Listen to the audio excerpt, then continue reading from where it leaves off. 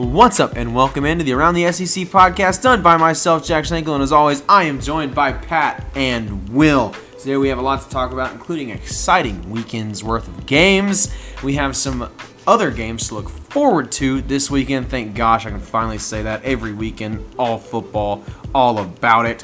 And then obviously we get to talk about making money in the form of lines. So with that being said, let's talk lines, let's talk dimes.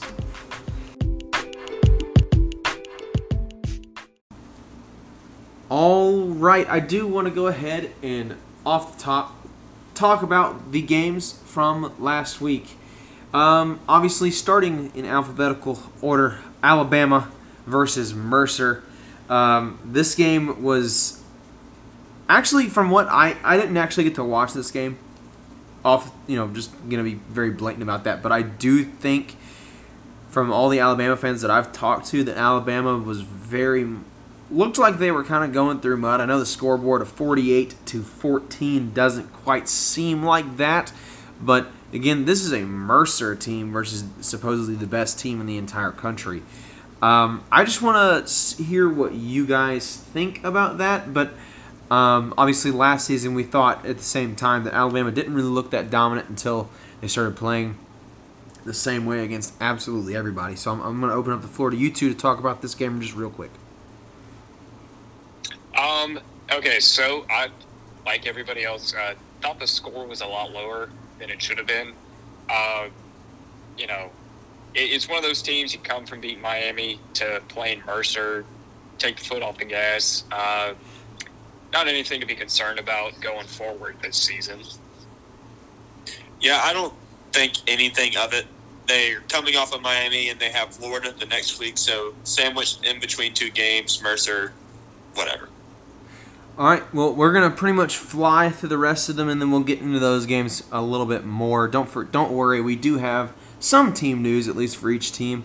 If nothing else, we get to talk about the actual football of it all, so let's go ahead and run through these scores. Georgia beating UAB 56-7, remaining number 2 in the country. Colorado falling to Texas A&M just barely in a rather interesting game that we'll have to get into a lot more later. Texas, I believe, moves up to, or do they remain 5, or I think they moved up. I want to say they moved up to 3. No? They moved past Clemson, maybe? I don't know. I think they moved to 3. Texas A&M actually fell down to 7. Wow. Okay, apparently we're all idiots, except for Pat. Moving on, we have Florida beating South Florida 42-20. Arkansas beating number 15 Texas 40-21. Ole Miss beating Austin Peay 54-17. Auburn absolutely mollywhopping Alabama State 62-0. South Carolina edging out East Carolina 20-17. Tennessee bowing the knee to Pittsburgh 41-34. Mississippi State in a pretty good game beating NC State 24-10. Kentucky honestly dominating Missouri 35-28, LSU beating McNeese 34-7, and Vandy beating an actual football team 24-21.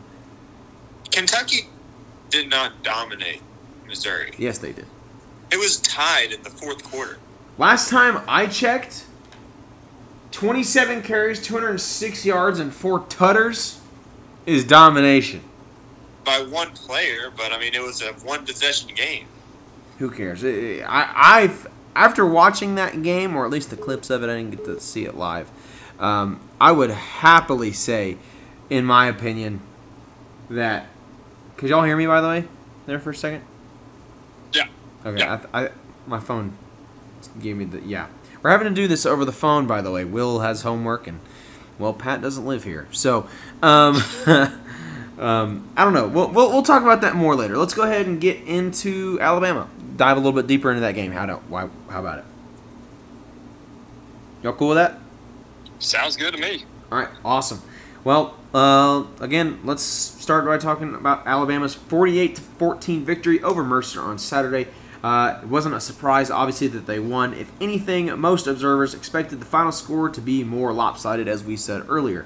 The win moved Nick Saban to an 11-0 all time against FCS opponents as the Crimson Tide's coach, with an average margin of victory being more than 40 points. And as SEC analyst Cole Kubelek pointed out Sunday morning... Huh? It's Kubelek. Kubelek, what did I say? Kubelek? Okay. My bad. Pointed out Sunday morning on Twitter, the victory was also Alabama's 99th consecutive against an unranked team, with no team in the AP poll era has ever won 100 in a row against unranked opponents. So Alabama closing in on another record. Just wanted to point that out before we go do a little bit deeper of a dive into this Mercer-Alabama game. So obviously the knee-jerk reaction here is obviously, in my opinion, Alabama's probably prepping for Florida, right? Is that what's going on here, or has Alabama just not got their heart in this game? I think that Alabama, the players knew they were going to win. They probably just were like, oh, well, we'll save our energy for Florida. So I don't think I just don't think the kids' hearts were into it. Nick Saban laid into them during that game, and they're about to get smoked this week during practice, but don't think we have to worry about Bama.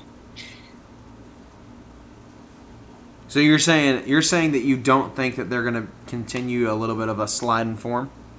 Oh no, they're not going to continue a sliding form. The kids were just, they knew they were going to win, so they just didn't have their hearts into it, probably. I gotcha. That's very interesting. Will, do you have anything to add to that? Not really. I kind of just agree. They didn't have their hearts into it. Alabama's going to dominate the rest of the season. Alrighty. Well, that's interesting. Let's talk about this upcoming game, I guess. Number 1 Alabama facing off against the number 11 Florida team. Both teams are 2-0 going into this game. I feel like, just based on what I know about Alabama, I feel like Alabama is going to win this game. You should not. I would say that I don't think that there's any chance, actually, that Alabama loses this game. I'm sure there's a slim chance, but I didn't write down what the ESPN's percentage was. I should have for this game, but I would reckon it's probably 75% Bama. I feel like there's a very large gap between 1 and 2 this year to this point. I can tend to agree with you. I mean, we had a lot of big teams fall this week, and we don't know how long JT Daniels is going to be out for Georgia, so that could be. Hey, the mailman did deliver, though. Oh, Stetson Bennett. Well, unless you guys have anything else to add to Alabama, we'll go over the lines for that Alabama-Florida game later on in the episode, right there after Vanderbilt. So be sure you stick around if you want to make yourself some money. Let's go ahead and throw it to Arkansas then, which depending, obviously I'm leading this segment off, right? Yeah. Arkansas, some places they're ranked 24th, some places they're ranked 20th, but for the first time since 2016, Arkansas is ranked in the AP poll, which is the poll we will be going specifically off of, because there are some polls that have Arkansas at 11, and I genuinely think that those people, most have been smoking crack. But let's talk about this Texas game. Obviously, Arkansas took it to Texas, or actually let Texas come to them and then punched them right in the mouth. 40-21. This score, I would actually say, is closer than the game felt. Arkansas obviously taking down at the time number 15 Texas. I believe they did fall. I'm not sure how far. Pat maybe will tell me. It seems like he knew right off the drum for the last one. Big key for. Check. While you do that, I'm going to go ahead and talk about this. Obviously, Arkansas moving to 2-0 and becoming ranked for the first time since 2016, knocking Texas down to 1-1 and giving a firm handshake welcome to the SEC. I'm still, if you remember back to our podcast when this was happening, I'm a I'm very happy that this is happening. I'm glad Texas and Oklahoma are entering the SEC because I do think, regardless, that it's going to up the competition in the SEC. So, again, key for this game is Barry Odom's defense is absolutely phenomenal. I don't think anybody is questioning that, in my opinion. Obviously, Arkansas's run game, utterly lethal, over 300 yards on the ground. No one running back actually had over 100 yards on the ground, but it was a very evenly distributed, balanced attack on the ground. But Arkansas's passing game does seem to need a lot of work. There was one interception by KJ Jefferson in this game, but if you saw the game, that pick was utterly amazing, and I wouldn't exactly fault him for that. But at the same time, it's an interception, so it's a mistake nonetheless. I'll open it up for you two, but again, I'm a firm believer that Barry Odom needs to be the highest paid defensive coordinator. Probably at least top 5 in the nation right now. Oh, definitely agree, and I'm just going to start out my comments on this game is horns down, baby. Horns down. Horns down. I was honestly, I was pulling for Arkansas to win this game just to shove it in Texas's face. Texas is now unranked thanks to the Razorbacks up in Fayetteville. So there you go. Appreciate that. But, I was very impressed with that defense, very impressed with the rushing attack. But, I mean, a little shout-out to senior linebacker Hayden Henry. 12 tackles on the game. Looking good, looking like a stud. And definitely impressed. First time ranked since 2016. Got to throw it out to these Razorbacks. Sam Pittman has a good team this year. I wouldn't go that far. I'm still, as a Razorback fan, I'm still very skeptical. I don't know. I don't know if we beat a bad. We did beat a ranked team, but it's a bad Texas team. So I'm going to be holding out on calling this team good, but I think they are good enough to squeak into a bowl game. Will, I'll throw it to you. This one hurts for me because initially I projected Arkansas to win that game, and then all of a sudden I changed it the last week to Texas winning, and I regret that because now I would have had a really good pick to win. But that's pretty much my only thoughts. Congrats to Arkansas. It's a massive win for sure. Well, thank you much, Will. I remember, I guess we'll get into the team news, but I do want to say Will in our little group message with our fantasy group was really trashing Arkansas, saying that he kind of wants Texas to win that game. So even up there at the last minute. No, I said I wanted Can't take Arkansas. back now, Will. There's records. Anyways, Sam Pittman and the Arkansas Razorbacks improved to 2-0 in a dramatic fashion Saturday night, trouncing Texas 40-21. It was a tone-setting win for Pittman in year 2, and after the game, it was all smiles in the locker room. As you can see from the Arkansas Twitter page, Pittman gave a great speech. I would highly suggest going over there to watch it, by the way, is essentially what this is saying. Pittman gave a great speech about what the win means for the people of Arkansas, then led the Hogs and calling the Hogs, which is truly awesome. Then he obviously hit it with the signature, "Turn that damn jukebox on!" You know what I'm saying? And it was great. Great time. So I just wanted to... Also, they stormed the field after the win. Arkansas was fined $100,000 for that. Worth every penny, in my opinion. I was actually surprised they rushed the field. I mean, it's a big win, but is it that big of a win? This is a rivalry that runs very deep. So yes. Yeah, that's true. That's true. And I don't know if you've seen that TikTok with the people with the card. You know what I'm saying? It's like really good product right there, and the price they're like with the card. Yep, that's me right now. Write that check. I will park anywhere you want me to on campus. Give me the ticket if I need to pay for it. I'm all good. Anyways, we'll move on to Auburn. Oh no, we got to go over this week's game. Obviously, Arkansas playing Georgia Southern. Arkansas ranked 20th in the nation according to the AP poll. Going into this game 2-0, and obviously Georgia Southern at 1-1, unranked. Any thoughts about this game before we go on to Auburn? I hope that Arkansas is not riding high, because this has a chance to be an upset because a lot of teams when they play a good game against a ranked team, then they go and play something like Georgia Southern. They're getting a little cocky. So I hope the boys up there in Fayetteville keep the head on straight. But hopefully it's not as close as some people might predict. That's actually funny you mentioned that. We'll have to talk. I'll throw back to that later. But let's go ahead and move on to Auburn then. College Game Day was in Iowa for the big Iowa State matchup on Saturday. This weekend they'll be heading to the big-time Big Ten non-conference game. But this one will feature an SEC opponent. Obviously talking about Auburn, Penn State. We'll have to talk about that in a minute, though, because we have to go over the fact that Auburn probably... I've got some interesting things to talk about in this game, but obviously they did improve to 2-0. Auburn goes 62-0 against Alabama State, sending Alabama State to 1-1. But I want to read you the stat, or the stats, I should say, for Bo Nix in this game. And I want you to tell me who you think they played. He went 9 of 17 for 108 yards and a touchdown.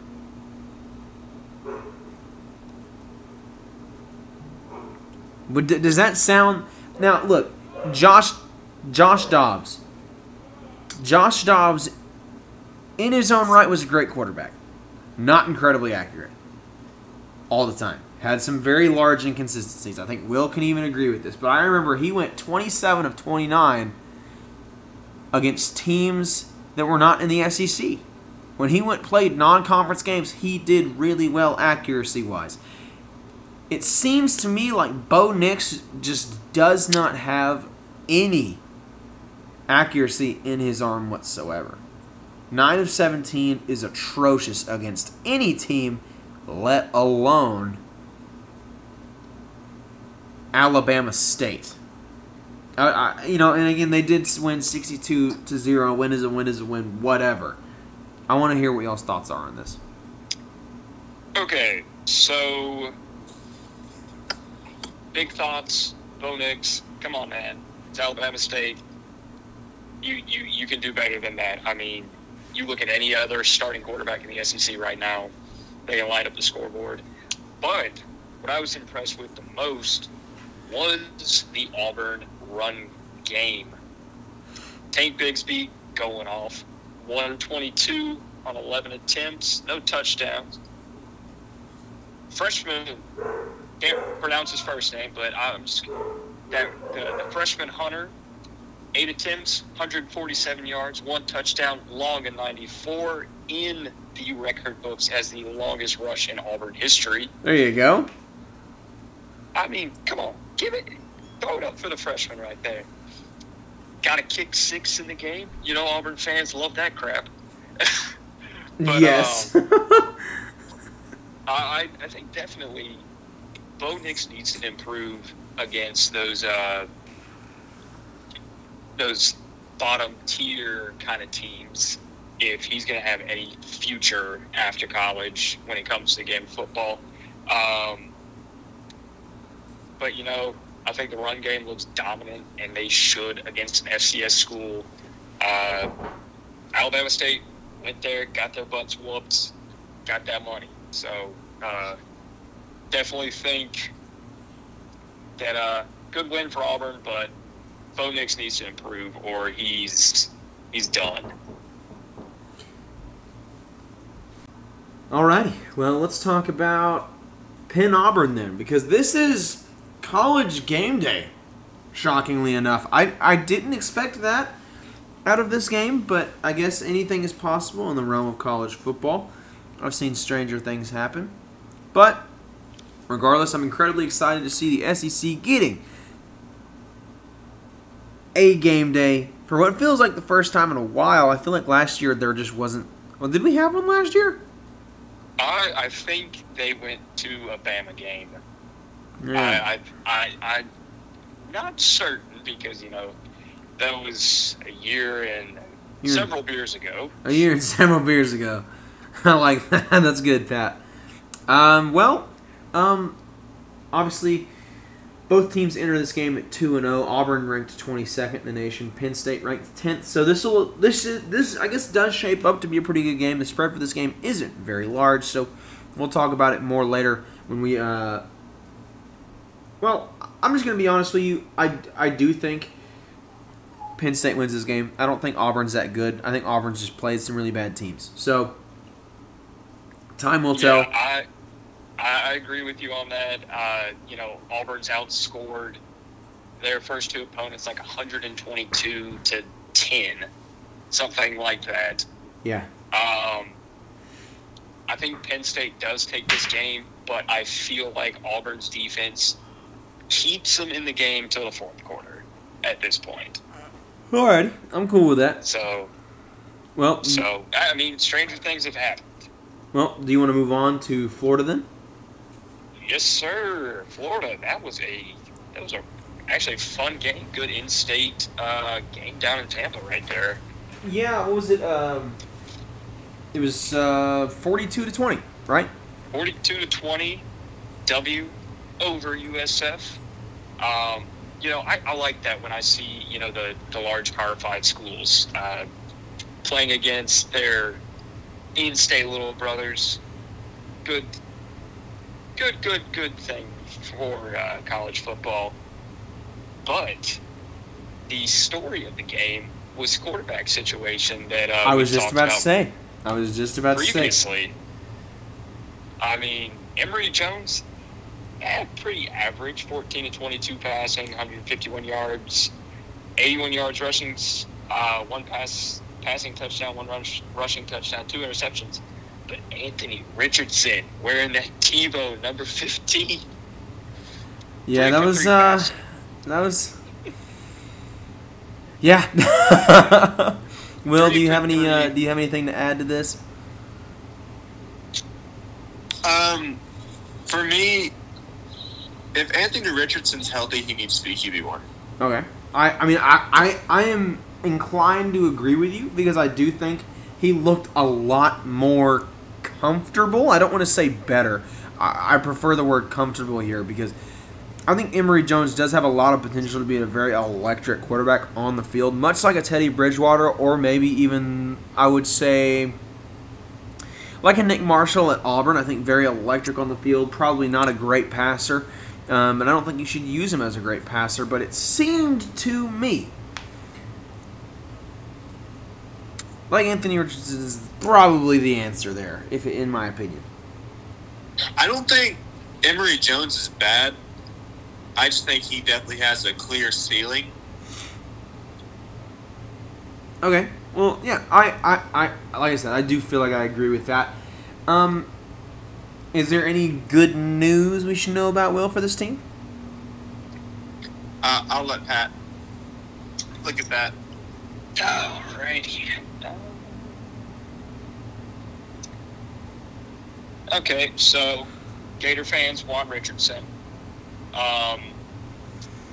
Dan Mullen did announce that Emory Jones would start next week for the Gators. Both will play, which when you have two quarterbacks, you have no quarterbacks. Time's ticking Emory Jones. I called him out as a gadget player before the season started. And Richardson is coming up the rear. But can either quarterback lead the team to victory over Bama? Probably not. Big telling sign. You can't afford to make a QB change while playing Bama. Yeah, no, and playing two quarterbacks is writing's on the wall for Florida. Best of luck, buckle up, boys. All right, I like it. Well, all right. So I guess do we want to talk about this Alabama-Florida game, or do you think we've already talked about it enough and just want to leave it to the Lions to talk about later? I think we leave it for the Lions. All right, let's leave it for the Lions. Let's go ahead and move on to Georgia. All right, tell me something about Georgia, Will. Let's scroll back up. Okay, so the two Georgia Bulldogs their second-ranked Georgia Bulldogs are now 2-0 after throttling for UAB 56-7 with Stetson Bennett as their quarterback. JT Daniels was obviously out with an oblique injury. I don't think it's a major injury, but Can someone please remind me what an oblique is? What? It's your side. Is it really? Right It's there? like your abs, but yeah, right there. It's your side. Okay. Oh, cool. Okay, so it's not a major injury, but they're not going to risk it. They have South Carolina coming up this week, which I guess we'll get to in a second, but they might not risk it against them either. But Stetson Bennett, 10 for 12, almost 300 yards, 5 passing touchdowns. Stetson Bennett. I will say tied their school record. Did he really? Right there. Tied the school record. Wow. I didn't realize it was that low. I figured Matthew Stafford was there. I figured it was higher than that with how much he slung the ball around. An interesting stat is Georgia rushed 5 different running backs that all had more than 5 touches. That's Talk about an embarrassment of riches. Yeah, that's Staple right there. That's definitely nice when you have that many workhorses. And one other stat, Brock Bowers stood out the most at tight end as far as receiving. He had 3 receptions for 107 yards, but that's the most they had there. As far as the upcoming week, South Carolina comes down to Athens to play Georgia on Saturday at 6 p.m. So just kind of what are your thoughts on that game coming in? South Carolina is about to be a sacrificial lamb, and I feel so bad because Shane Beamer is having fun in Columbia right now, but they are about to get walloped. Yeah, that fun's about to stop real fast. Yeah, interestingly enough, for Shane Beamer, he is the first South Carolina head coach to go 2-0 in his first 2 games, but I'm afraid to say that's going to be 2-1 after this weekend. There's no way in heck that South Carolina is going to be beating Georgia this week. Not a chance. I would be surprised if they score. Yeah, I feel like this is honestly for Georgia just another practice week. Try not to keep everybody healthy and move on to the next week. No disrespect to South Carolina, but Just two different leagues right now. 2 different leagues. Yeah. That's all I got for Georgia. All right, well, again, we will be covering the lines for that game after this, but let's go ahead and move on to Kentucky. And let me tell you, this was probably this. I just want to say, go ahead and say this. Kentucky, we tweeted this, by the way. Did y'all see this? That we tweeted, Kentucky is technically the leader in the SEC by far and away. Kentucky's the number 1 team in the SEC, and there's no question about it. It's factual. They'll hold that for sure for a while. Yeah, All definitely. right, the Kentucky Wildcats have improved to 2-0 after beating Missouri 35-28 at home in a back and forth affair. One note is that Kentucky isn't ranked. They're still not ranked, which I actually think not that close. They only have 13 in the others receiving votes category, which I think is bullshit. I mean, I think this should easily be a top 25 team, but it is what it is. Kentucky got out to a 14-0 lead before Missouri was able to answer with a touchdown of their own. The teams traded touchdowns until Missouri was able to tie it in the fourth quarter, but the next drive, Kentucky answered with a go-ahead touchdown as Chris Rodriguez had an 8-yard run touchdown. Just kind of y'all's thoughts on this game. I thought it was a great game. Missouri was trying to play catch-up a lot, and they eventually did catch up, but they couldn't quite hold it on. With a run game like that from Kentucky, it's really hard to catch up when the clock's gone by the time you get there. Yeah, absolutely. I mean, we were excited about the new offense for Kentucky. I mean, we thought high-flying Liam Cohen coming in, and then Chris Rodriguez had a game. Yeah. 7.6 yards a carry. Yeah, rushed 27 times for 200 yards and 4 touchdowns. Obviously, that last touchdown coming on a reception, but Yeah. Yeah. And I will say, I don't think Will Levis's stats reflect how good he actually was. He was 10 for 18, 179 yards, and a touchdown interception, 25 rushing yards. So he does have 5 touchdowns on the year to this point, $500,000 in yards, 28 of 44. So this kid is proving to be a very solid quarterback, being able to work the field all around incredibly well. He has good vision from what I was able to see. Obviously, I didn't see the footage of the reception. They typically don't put that in the highlights for a team. So, yeah, I saw someone tweeting they are starting to hate Will Levis already, which was interesting to me. So maybe one of you two can shed some light on that. I clearly don't know what they're talking about, but maybe it's if I was a Kentucky fan, I'd be all over some Will Levis. Better than Terry Wilson, I'll tell you that. He's got one interception on the year. I mean, it's better statistically. You're keeping the ball for your team. I think that is a no-lose situation for Kentucky. I feel like balancing out the offense a little better. Yeah, go farther, but I think right now they're in a good spot.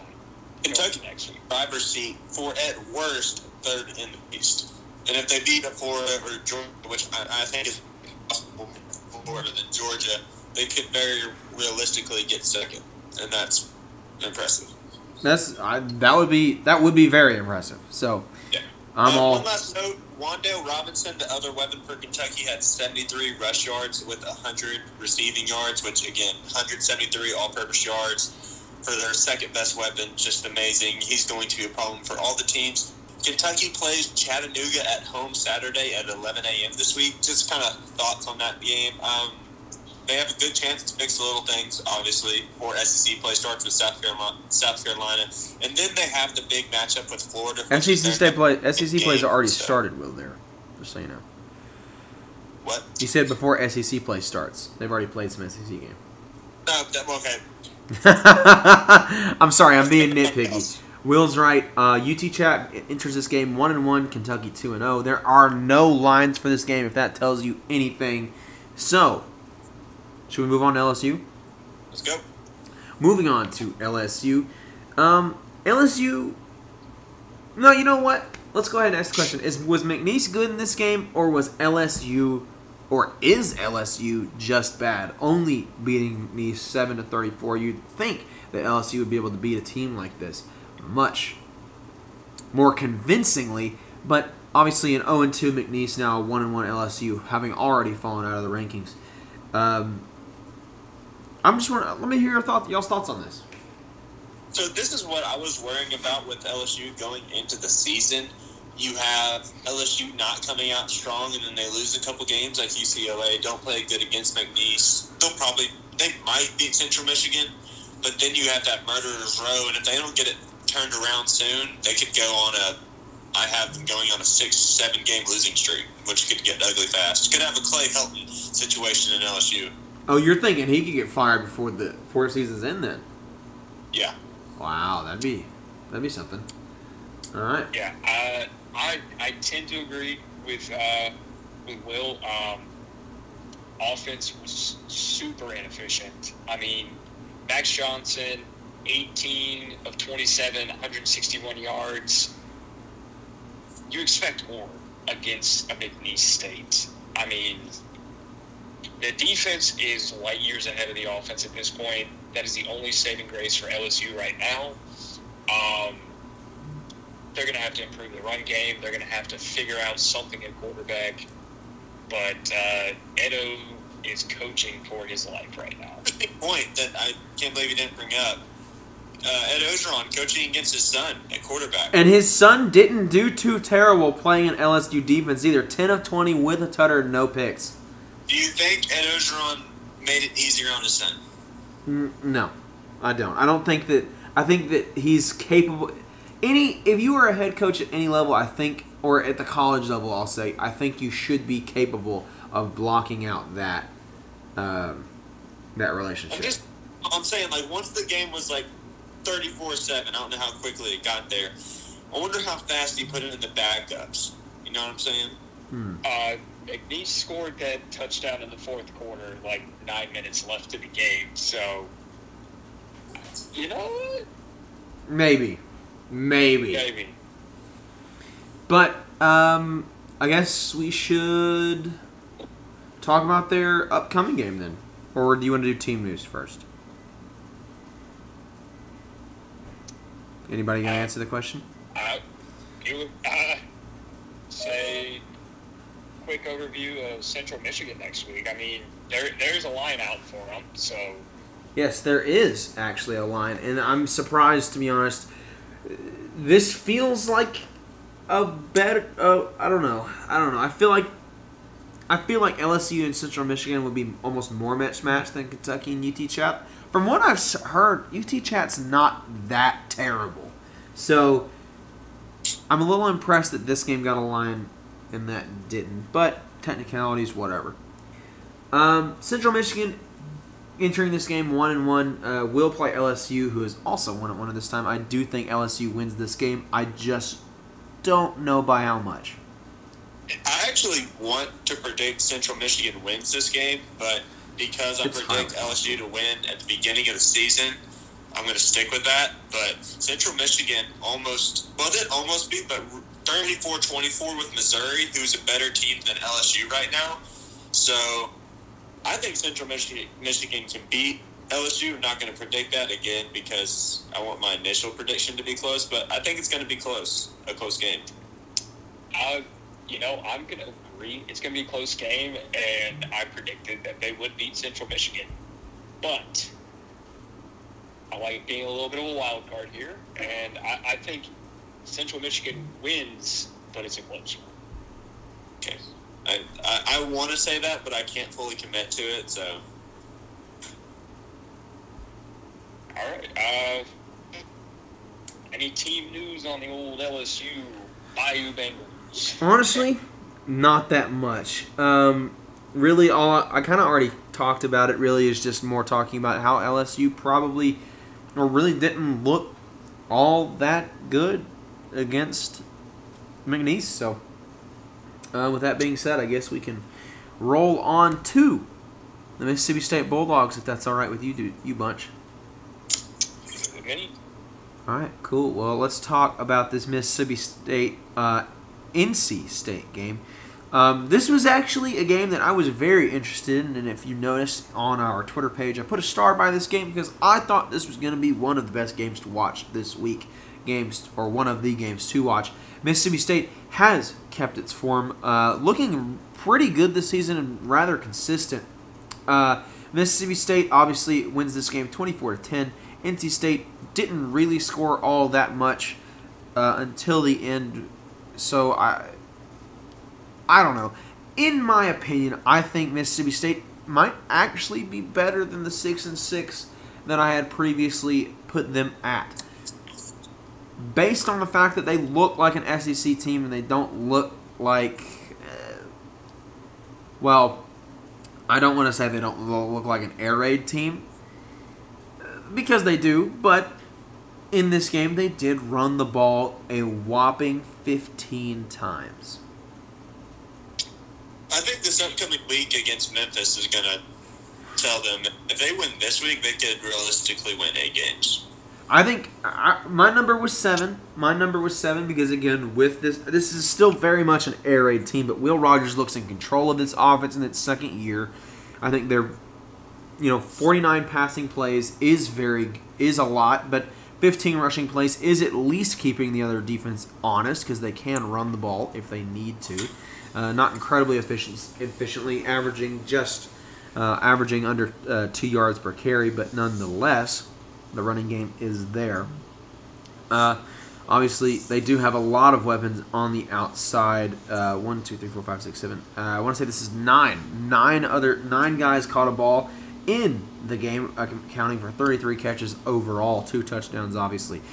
I think Mississippi State's going to be a pretty decent team, and I think you're going to see them compete against other SEC teams. Whether or not they are incredibly competitive at the top end, that is yet to be seen, but I would doubt it to this point. Let's go ahead and talk more, however, about that Memphis game for Mississippi State, shall we?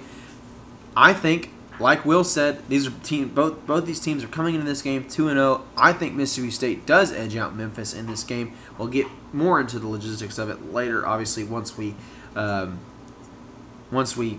get there. But I do want to go ahead and tell you this line right away. Mississippi State is only favored by 3 points. What do y'all think about that? Memphis has the number 1 scoring offense in the nation right now. But who have they played? Granted, they've only played Nicholls State and Arkansas State, so... Did Arkansas State beat them or no? I imagine not, because they're 2-0. 55-50 Memphis. 55-50? Okay. And the Fighting Butch Jones almost edged them out. I was really pulling for Butch Jones in that, I'm not going to lie. I found myself pulling for him, too, as much as I hate to say it. I don't know why. As a Tennessee fan, I should hate him, but... Because he buried your school? Well, no. Jeremy Pruitt really buried the school, but... Okay, I'll give you that one. That's true. Jeremy Pruitt absolutely took a wiener to your school, but regardless. Are we done with Mississippi State, or any more thoughts? Pat, do you have anything to say? You know what? I'm going to pick Memphis to win this game next week. Just because it was a 1-point victory against Louisiana Tech, had them losing to NC State. I hate Mississippi State, so we're going with the Tigers up in Memphis right now. Yeah. Oh wow! I'll give my prediction here. All right, cool. Well, again, then we can move on to Mizzou. So I'll let Will take it away for Mizzou. So with Missouri, they're 1-1 this week after a tough loss against Kentucky. I think that's, again, most people had it predicted this way. Some people had Missouri winning. I was either side of it. But with that loss, I think the hope of a 9-3 season, which I think was very realistic if they'd won that game, is pretty much gone. It would have really just helped their rebuilding process to hit that 9-win mark. But it is what it is. Missouri's Tyler Beatty, who is the workhorse for the offense, was able to tie the game in the fourth quarter after a 17-yard receiving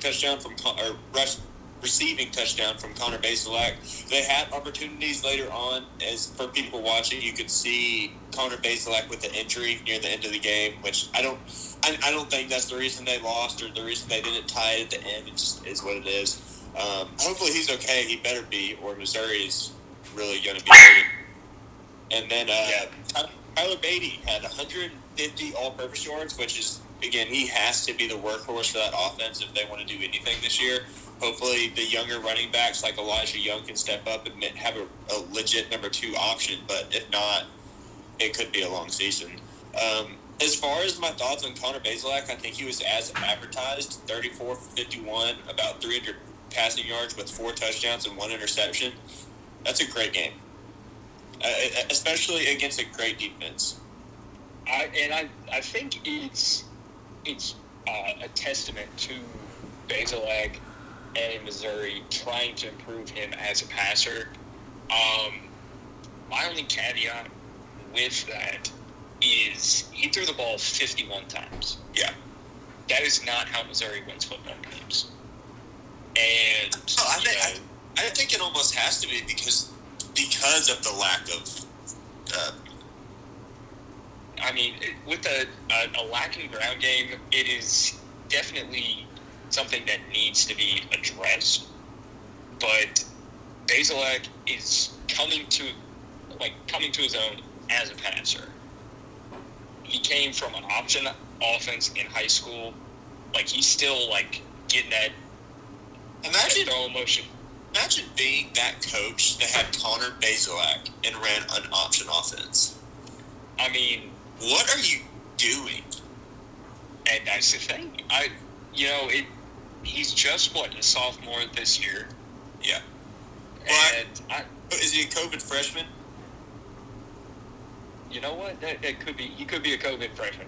But I feel like this is good for Missouri that Bazelak has impressed as a passer thus far. Yeah. However, throwing 51 times a game, that needs to be addressed because you got to get the boys up front. They need to work something out right now because that is hard to win in the SEC if people know what you're doing. I disagree, but I mean it is what I think with their personnel, it makes sense. As far as next week, Missouri plays SEMO.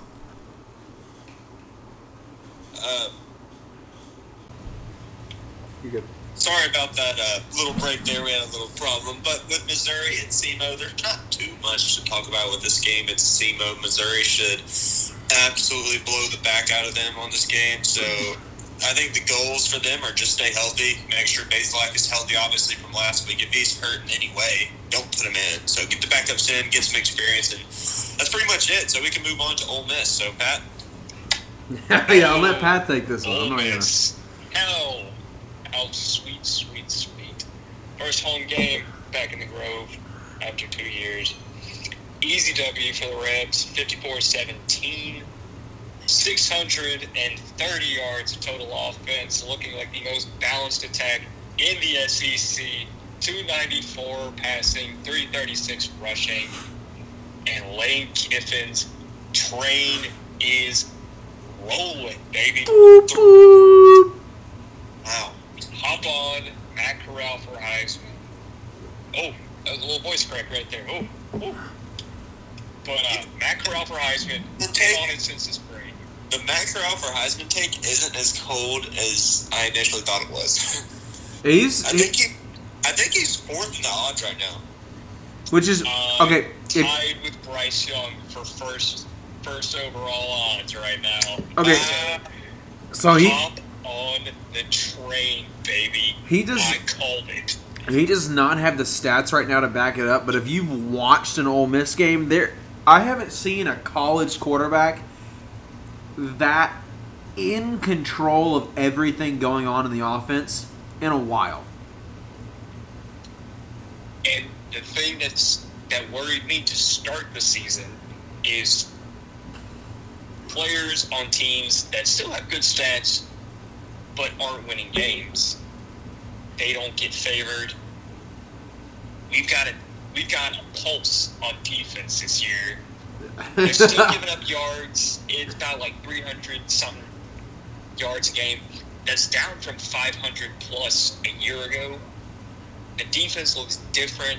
Players are swarming to other teams. I mean, running back by committee. I mean, John Rice Plumlee, converted quarterback, was second on the team, 64 yards rushing on 4 attempts. Henry Parrish, I thought he was a slot receiver. 8 attempts, 72 yards.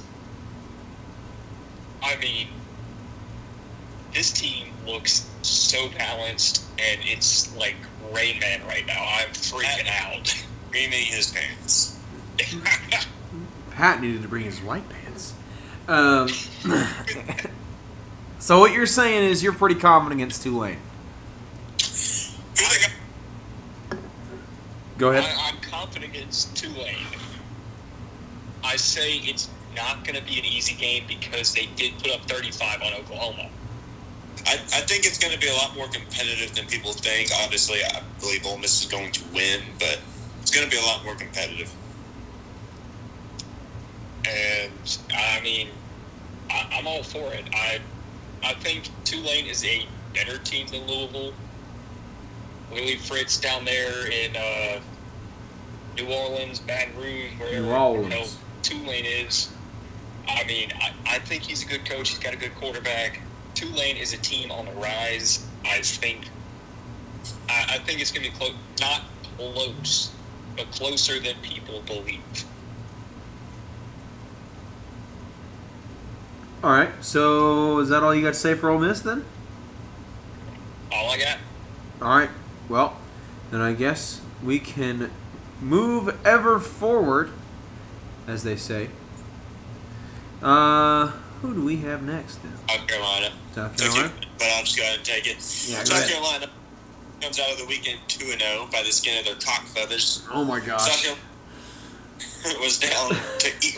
Carolina was down to ECU 14-0 right before halftime. But then Damani Staley got a 63-yard pick six to make it 14-7 and kind of get them back into the game. South Carolina tied at 17-7 in the fourth quarter, and then with 5 minutes on the clock, South Carolina drove 54 yards in 10 plays to kick a 36-yard field goal by Parker White to walk it off against ECU, which is impressive that they were able to control the game clock like that and win the game, but it's ECU, and that should worry South Carolina fans that you have to grind one out versus ECU. Let's just put it that way. Zeb Nolan went 13 for 24 with 214 passing yards, a touchdown, and an interception. The rushing attack was not very good, and Juju McDowell was their leading rusher at 71 yards. Josh Vann, senior wide receiver, had a good day, though, as he had 5 receptions for 116 yards. Maybe one upside for South Carolina is that Luke Doty could be back as early as next week, which is welcome for Gamecocks fans. It should be interesting to see how the offense transforms when he comes back. I don't know if he wants to come back next week, because South Carolina plays Georgia, and he might get knocked the hell out if he comes back next week, and he might be right back on the injured reserve. That being said, South Carolina plays Georgia next Saturday at 6 p.m. My thoughts, and then I'll get y'all's. Stay healthy, take advantage of any opportunities you may get, and move on to next week. Yep. I'd like to say, call back to this past spring with our March Madness brackets. Who was my darling of the bracket? Loyola of Chicago. They are the Cinderellas. Love them to death. After this 2-0 start, Zeb Nolan coming from a grad assistant to QB1, they're my darlings of the SEC East. I think they make a bowl game this year. I'm afraid to tell you, Pat. I think they beat Georgia. But You're missing your big red shoes and your big. Sure. Why don't we bet $20? If you want to make this fair, I can just take you out back, kick you in the nuts, and call it fair. So, I think South Carolina is good enough to make it to a bowl game once Doty's back healthy. Pat, I'm just wondering. Let's look at the rest of our schedule. Georgia, loss. Kentucky, loss. Troy, win. At Tennessee, you can maybe say it's a win, but I'm saying a loss, more than likely. It's a win. Then Vanderbilt, maybe a win. Texas A&M, loss. Florida, loss. Missouri, loss. Auburn, loss. Clemson, loss. There's no shot in hell this team makes a bowl game. I'm calling it right now. Hey, Venmo me $50 right now. I'll Venmo you $200 if they make a bowl game. All right, I'll get down with that. All right, so we're making it official. If Pat wins this, he gets $200 from Will. I'll 100% pay you $200 if they make a bowl game. If they don't, I give you $50. That's a fair deal. Okay. That's the easiest $50 I've ever made in my life. Or the easiest 200 Pat's ever made. Huh? Or the easiest 200 Pat's ever made. Whatever. No shot. I'm on Pat's. I'm on Team Pat here. Well, let's move on to the team that South Carolina's probably going to beat. Oh no! We got to talk about South Carolina, Georgia first. Sorry about that, boys. You're looking wrong team. No. I was talking about Tennessee. I was talking about Tennessee, but it's whatever. Yes. So Georgia, they're probably gonna lose. It just is what it is. Yep. All right, moving on to Tennessee. Tennessee had a disappointing week this week as they dropped to 1-1 after losing to Pittsburgh 34-41. The story of this game was Vols' quarterback play and discipline. Vols were up 10-0 after the first quarter, but easily could have been up 21-0. Anybody watching the game, I've heard this from my friends that aren't even Tennessee fans, quarterback Joe Milton missed every single deep ball possible in that first quarter, and they were all eligible for touchdowns. Tennessee, at worst, with a game manager quarterback, would have been up 21-0, and you never know what it would be like if that had happened. When maybe Pittsburgh tries to press the passing game, and the game's a lot different. Who knows? The other big story of this game: Tennessee gave up 27 points in the second quarter alone, which ended up being their doom. Joe Milton did end up getting benched by Virginia Tech grad transfer Hendon Hooker, who came in the second half after Joe Milton technically got hurt, but I think really just got benched. Pitt was able to outlast the Vols with key defensive stops and win 34-41. Just y'all's thoughts on this game. One little note: the Vols had 13 penalties for 134 yards, and they were all in inopportune times. Okay, so I looked at this stat. Josh Heupel's teams in the past have been in the top 5, top 10 of the most penalized teams come the end of the season. It happens. That needs to get nipped in the bud. nipped in the bud because if you have an undisciplined team, you're not going to win in the SEC. Josh Heupel's going to be out faster than Pruitt at this point if he doesn't get that nipped in the butt right now. I actually disagree with you there because I think Pruitt was expected to win. Heupel's expected to collect up Pruitt's pieces. So I think Heupel has a longer leash than Pruitt did. Not to mention Pruitt literally had a mass scandal, so there's also that. And I hope this for last just because I don't really think it had an effect on the game for sure, but I don't know that it really affected the outcome. By halftime, the ball started quarterback, starting running back, backup running back, starting wide receiver, starting center, starting defensive end, defensive end were out of the game due to injury or COVID. So the Vols were playing very shorthanded and missed a lot. And was just missing a lot of players. Again, I don't think it changes the outcome of the game. Maybe it does, but I don't want to make that claim just because it feels like an excuse. Hendon Hooker, though, in relief, went 15 for 21 for 188 passing yards, 2 touchdowns and 1 interception, 1 fumble with 50 rushing yards. If he can clean up the turnovers, he doesn't have as high of a ceiling as Joe Milton does, not by far. But I think he is the better option for winning now for Tennessee. So we'll see what happens there. Josh Heupel neglected to comment on the quarterback situation as he always does. So we'll see. Tennessee gets the rebound this week as they play FCS Tennessee Tech in Knoxville Saturday at 11 a.m., who just got shut out by Furman of all teams. So this is a good chance for Tennessee to clean up those disciplinary issues, a good chance to find out who their real quarterback is before they go head down to the Swamp the Saturday after at 7 p.m. on ESPN. So that's going to be a huge game. So this is a chance for Tennessee to clean everything up and figure out their quarterback before they head down to the Swamp. I totally agree with you on that. I'm going to be honest, I don't think it's going to matter about Tennessee's quarterback in the Swamp. I genuinely think Tennessee is going to lose that game regardless. But it'd be nice to see them be competitive and that be just a fun game to watch. It's always fun. We'll be able to talk about it next week. I don't think Tennessee has a chance of winning. But with their offense, I think it could at least be interesting, if that makes sense. Again, never thinking we're going to be necessarily have a chance to win, but it could be on the scoreboard at least closer than most people think. Again, no chance Tennessee's winning, but I think it could at least be more interesting than people would think. Maybe. Possibly. I don't know. Fingers crossed. Moving on to Texas A&M. I have one more stat about Josh Heupel, just talking about that. I think Josh Heupel at UCF and all of his coaching days, when he gets beat, he does not get blown out. Ever. Go back and look at UCF. I think. Well, with that kind of offense, I feel like it's hard to. Yeah, exactly. That's what I'm saying. So it's like, expect a lot of these games to be closer than we think. I'm sure Georgia, Alabama, and possibly Florida are all going to blow Tennessee out. But they'll probably be a little bit closer just because, again, Josh Heupel's games, even when he's not as good as the other team, are closer. So we can move on to Texas A&M.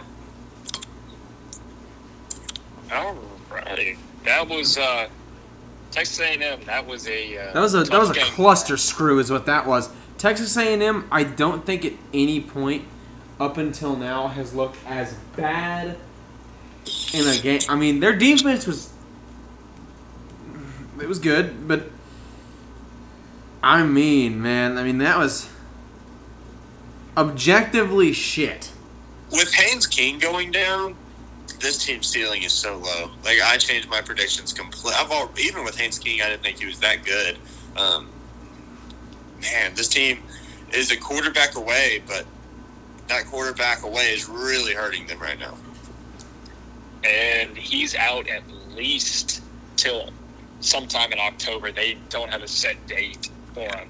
So Zach Hosado did not look good. At least he looked good there at the end, but up until that point, he looked nervous. They scored 10 points. I mean, he was 18 for 38, 183 yards passing, 1 touchdown, which sealed the deal for A&M. Offensive line looked garbage. I mean, Calzada doesn't move around like Haynes King can. And that was going to be the thing for Texas A&M, in my opinion, that helped them kind of supplement the iffy line they had. Yeah, If for the sure. defense can keep them in games, try to figure out the run game. But A&M, that is a big sign of concern, just squeaking out against Colorado. Oh, that's a huge sign. Now, who do they have this week? They have... Let me check. Way to be fair, Jack. They have New Mexico this week. So, Oh, you were talking to me. I'm sorry. I thought Pat responded, so I was like, oh, I guess that's a Pat question. But yeah, they have New Mexico, who enters this game 2-0. Obviously, Texas A&M back down at 7 this week. Enters this game 2-0 as well. But let's put an asterisk by that because, again, that was a crap game last week. So yeah. All right. And I have an interesting prediction for that game. All right, moving on to the last team we got. I assume we're done with Texas A&M. we are done with Texas A&M. All right. So, Vanderbilt. The Vanderbilt Commodores shocked Commodores. shocked the nation by going on the road. What the hell? The road to they went on the road to Colorado State and beat them 24-21, down 21-3, I think, at one point. Well, no. With Colorado State, while Colorado State isn't great, I never expected Vandy to win this game. Vandy was down 14-0, but scored a touchdown right before the half to make it a one-possession game. Kind of like South Carolina. Actually, these games mirror each other pretty good. Vanderbilt took the lead going into the fourth quarter, and just like South Carolina, or someone took the lead, I don't know. But anyways, it was tied 21-21, and with 19 seconds left, Joseph Beluvis kicked the game-winning 38-yard field goal for Vanderbilt to walk it off. Beluvis? Is that what his name was? That's my attempt at saying his name. So, Ken Seals had a much better day, or much better week this week. 238 yards passing on 27 completions. Vanderbilt stays in Nashville this week as they play Stanford, who just upset USC, so I would expect them to murk the Commodores. The game is at 7 p.m. on Saturday, so I think Vanderbilt's goals are, one, keep Ken Seals healthy, and then look forward to UConn on October 2nd, because that's probably their only win left. I personally thought Colorado State would murk Vandy, but here we are. So maybe Vandy has a chance, but I doubt. Maybe that it's definitely a great win for Vanderbilt. I never expected that to happen, but it is what it is. I don't expect it to happen again. So I guess we're done with teams. Yeah, we can go to predictions and lines and. Well, let's start with the one we ended on, and we'll work up the list that I have here. So let's start with Vandy entering this game 1-1, playing Stanford, who is also 1-1. This game is on Saturday at 7 p.m. Yes, it is. So let's talk about this, gentlemen. The spread for this game is 11 points. We are looking at a plus 330 money line for Vandy and a minus. You said the spread is 11 points between Vanderbilt and Stanford? Yes, sir, it is. That is free money. Oh my God. Also, shout out to me. Touchdown for Josh Jacobs. That's a week 1 fantasy win for me. Oh, well, hey, at least it didn't go into Darren Waller, so. Yes, sir. Well, did you see? I'm sorry to break the flow of the episode up. Did you see how bad my fantasy week was this week? Dude, I might just because Aaron Rodgers put up 4 points. Let's get back to the podcast. Yeah. All right. Anyways, let's go ahead and the over under for this game is 49. Anything intrigue you boys here? I'm going Stanford spread. I mean, put the bank on it. You think? I think they're going to win by 20 or more points. Forget 11. I think I'm with you on that. I think I take the Stanford spread. Minus 11 there is it's hard to say no to. Yeah, I'm just going to give my prediction. I have Stanford winning 52-13. Pat? I'm taking Stanford spread at this point. Like Will said, easy freaking money. Alrighty, well, if y'all think it's that easy money, then this one should be easy money for you as well. Let's talk about Ole Miss and the Tulane Green Wave. The spread for this game is currently sitting at 14 points in favor of Ole Miss, and the money line right now is plus 450 for Tulane and minus 650 for Ole Miss. The over-under is 74. Let me hear your thoughts, gentlemen. I'll go first, Pat. I'll let you finish. So I have this game actually as a 14-point spread. As far as my prediction, I have Ole Miss winning 56-42.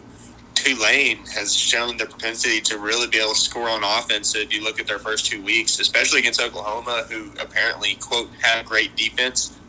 And even if was overrated, still better than Ole Miss's. So I think they're going to put up more than that. Again, I just think Ole Miss is going to be able to outlast them, though. So 56-42 Ole Miss. And for the spread, that's right at 14, so I'm not touching it. Okay, so I'm going, obviously, Ole Miss, they can outlast Tulane. I think their offense is better than Oklahoma's. And I'm going to ride the hot streak of the defense and say they win 56-28. So, So you really gonna? I mean, I'm doubling that line right now. So I think I'd take the under on it, but I'd take the over on it, and Ole Miss 56, Tulane 28. What's the over under for that? 74. 72.5. Oh, Yeah, no, that's too high to touch. Even though I think it's going over, I think it's too high. Alright, so the next game would be Central Michigan and LSU. The line for this game is LSU minus 20, and the over-under is 60.5. LSU minus 20? Oh, my God, I'm taking Central Michigan. I think Central Michigan can win this game. My prediction is 31-30 LSU, and that's simply because going into the year, I had LSU winning, so I don't want to change up on that. 31-30 LSU, and that's, again, another easy line. If it's really minus 20 LSU, come on. They're not doing that. The money line for Central Michigan, if you want to talk about it, is plus 700, so. That, honestly, has a good value in itself. okay. I'm taking the money line with Central Michigan. I feel like it's going to be a back-and-forth game. Central Michigan has a better passing offense than LSU does. LSU's defense is solid, but the value is there for Central Michigan, and I think they win 35-28 over the Bayou Bengals. I could definitely see that. Right here, right now, call it. All right. Jack, are you not going to give any thoughts, or? No, I feel like I shouldn't give any thoughts on this, so I'm not going to. I don't know. I'm taking the Central Michigan spread. I don't know about the money line. I do think Central Michigan wins this game, even though I'm not predicting it, but definitely not confident enough to call it. But you're willing to put money on it. Yeah. At least a few bucks. All right, well, let's talk about the game of the week, more than likely here. Auburn. Wait, hold on. Quick question. If Central Michigan wins this game, does Ed O'Shawn get fired after? Not after this game, but he gets fired by midseason. Okay. All right. What were you saying? Auburn, Penn State, the line is minus 6 in favor of Penn State, and then the over-under is 53. I'll let you start on this one. Okay, this one I've been wrapping my head around for a couple days. I did look into this because College Game Day is going to Happy Valley. Penn State usually performs well. Big-time game. Hope it's a whiteout because Happy Valley with a whiteout, good time. Right. It is a whiteout, actually. Oh, okay. That is one of the best images in college sports. Racism. But Here's what I've got. I've got a confident Auburn defense. I don't have a confident Bo Nix. So, I would take the money line for Penn State. But I think Auburn covers the spread. That's not bad. So what's your score prediction? I'm just wondering. Okay, so I've got Penn State 28, and then I've got Auburn 21. I have Auburn at 21 too. I have Penn State at 34. I think this is going to be a wider gap of a game. I think Auburn, and I'm not blaming them, but they're getting a little bit overrated right now just because at 10, Penn State's overrated as well. Penn State's not the 10th best team in the nation. It's not close. That being said, I think Penn State's going to control, especially at home with the new coach, with Auburn. I think they're going to control this game. 13-point win. I'm not betting on this game. Penn State money line for sure. What's the value on that? The Penn State money line? Yeah. Let me pull it up real quick. I didn't write it down. I didn't think it was interesting. Yeah, it was minus 230. Yeah. So right now I'm not. Oh, minus 230? Yeah, I'm touching that. Minus 230. Put it in a parlay? Yeah, for sure. Okay, cool. Well, let's go ahead and move on then to Georgia, South Carolina. The line here is minus 31 in favor of Georgia, and the spread, the over/under is 48.5 points. Sorry, I feel like this one's not going to take much discussion. Yeah, I'll just lead it off. I have Georgia winning 49-6. I'd actually be surprised if South Carolina scores at all. Maybe they score near the end of the game, 2 field goals or something. Maybe when the backups come in. So 6, I might be generous with that. 49, I think Georgia, whether or not JT Daniels plays or not, it's not going to matter. I'm just going off what they did last week because I think it's going to be the same type of game. Okay, I'm not touching anything on here. My prediction, 49-17. Georgia wins.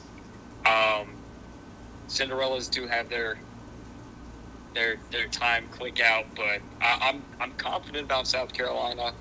Georgia's just overall the better team right now. No shit. All right, moving on. Memphis, Mississippi State. Mississippi State now favored by 3 points, over under 63.5. Okay, so I have this as a back and forth game. I have it varying close. Definitely not touching this game. I just don't feel like betting on Mississippi State games. I feel like it's a great way to lose money. That being said, Memphis being the number 1 scoring offense in the nation, and I don't think that's just fake. Now, they might not be legit the number 1, but they do have a great offense, and I don't think Mississippi State's seen anything like that. Therefore, I am going Memphis 35, and it's at Memphis. Memphis 35, Mississippi State 31 in a Memphis upset. All right. What's that money line for the game for Memphis? For Mississippi State, Memphis, you said? Yeah. You guys are asking for this. The money line for Memphis is plus 145, and the money line for Mississippi State is minus 170. All right. Well, you know what? I want to touch this game because Mississippi State could burn in hell, and so Tell us how you I'm feel. taking the money line for Memphis, and I have them beating Mississippi State 42-28. I don't know. I don't think it might get that high scoring. Honestly, my score might be way too much. Mississippi State has a great defense. They really do have a pretty good defense. Oh, it's solid, but there's principle. Yeah, absolutely. All right. What's next, Jack? We have Arkansas versus Georgia Southern. Arkansas favored by 23.5, over under 52.5. So Arkansas has been scoring around. Arkansas is going to control this game. Short of it being an upset, like being just really weird, I think Arkansas is just going to control this game. They have confidence. They've been scoring about 38 to 40 something. So I'm going to get them at 45. Give Georgia Southern 6 points out of pity. Their offense isn't very good. 45-6 Arkansas. Gonna have to agree. Arkansas is gonna control the game. I I think they score a little more. I think about 50, 56. I'm going to say 56-6, Arkansas over Georgia Southern. Okay. All right, Jack, what's up? I'll give my input here. I think Arkansas squeaks by Georgia Southern. I'm actually going to take Georgia Southern in the line. Okay. I think All right. I think they cover, just because of it's Arkansas. So next up, an interesting one: Alabama, Florida. Alabama favored 15.5 points, over under 58.5. 15.5. Take that for Alabama all day long. I think that's going to be pretty easy. I have Alabama winning 49-27, and I think that's about probably what it's going to be. It doesn't matter who plays quarterback for Florida, whether that's Anthony Richardson, who just pulled his hamstring, which I heard it wasn't too bad. Still, he's not going to be 100% for Alabama, even if he does play. And I think he's still going with Emory Jones as a starter. So 49-27, Alabama, cover the spread, money line, all that, doesn't matter. All right. This was a tough one for me because up until I saw that Emory Jones was getting to start next week, I was thinking Anthony Richardson, he might be able to do something for Florida. I'm going to take Alabama. I think it is going to be closer than 15 points. No way. So I'm gonna go 49, 35, something like that. This was a hard game for me to predict because Alabama Florida is always, like a tough matchup. Yeah, because they play so much, right?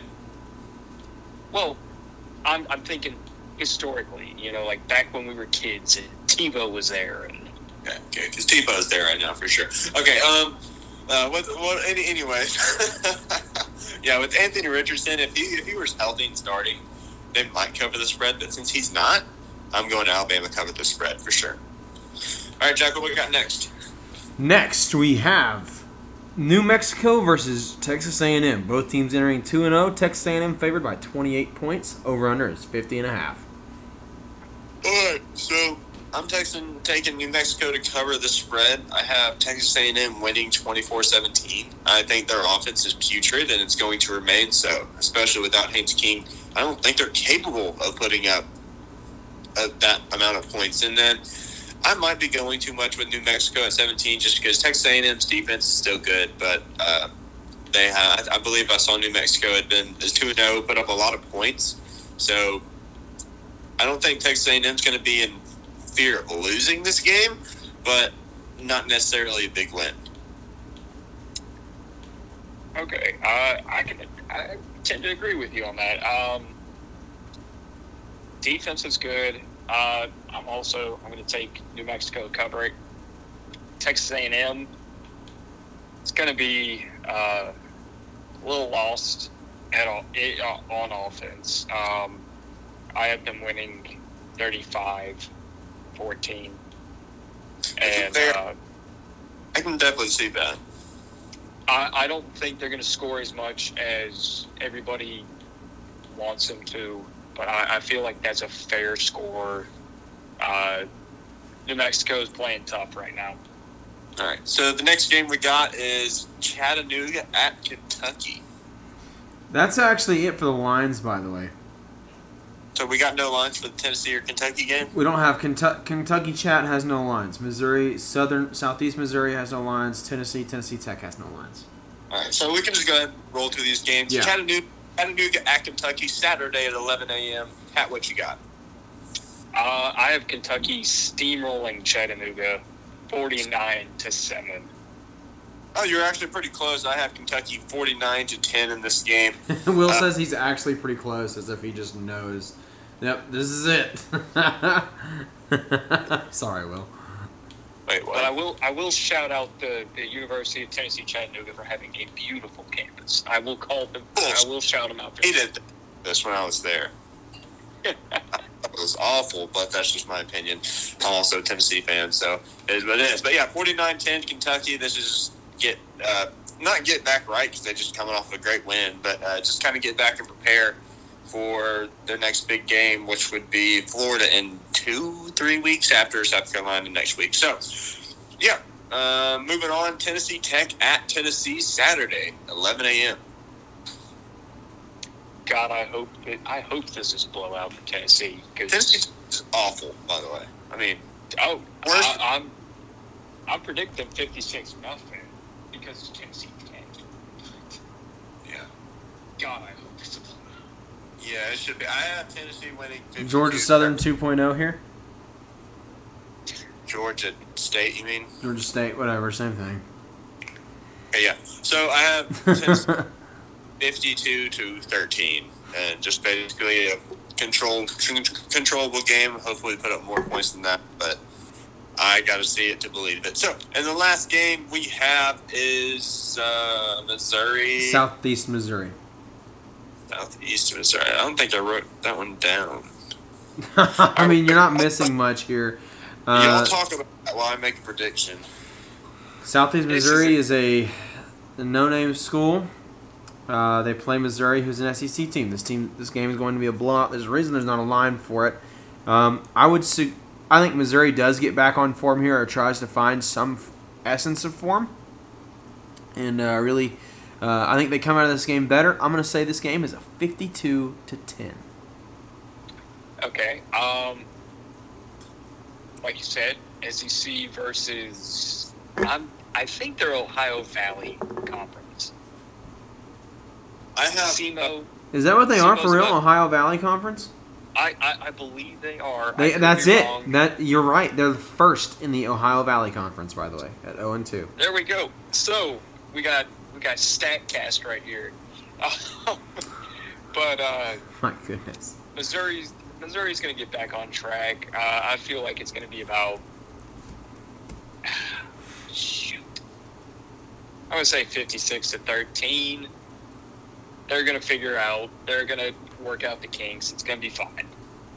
I'm a little torn because if Connor Bazelak doesn't play, and again, I haven't heard any reports on him, if y'all want to look that up real quick, if he doesn't play, obviously they're still going to win the game, but that's going to majorly affect the score. I'm assuming he does, though, with 49-6 win, just kind of a controllable game, and yeah. All right, well, are we ready to go then?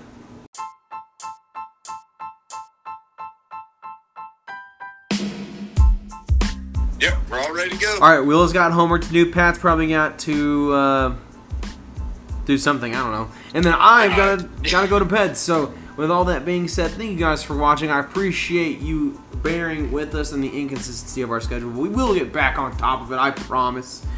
We're going to make a more efficient schedule for each of us. So either way, we'll talk to you guys next week. Hope these bets have made you some money. And, yeah. Later, guys.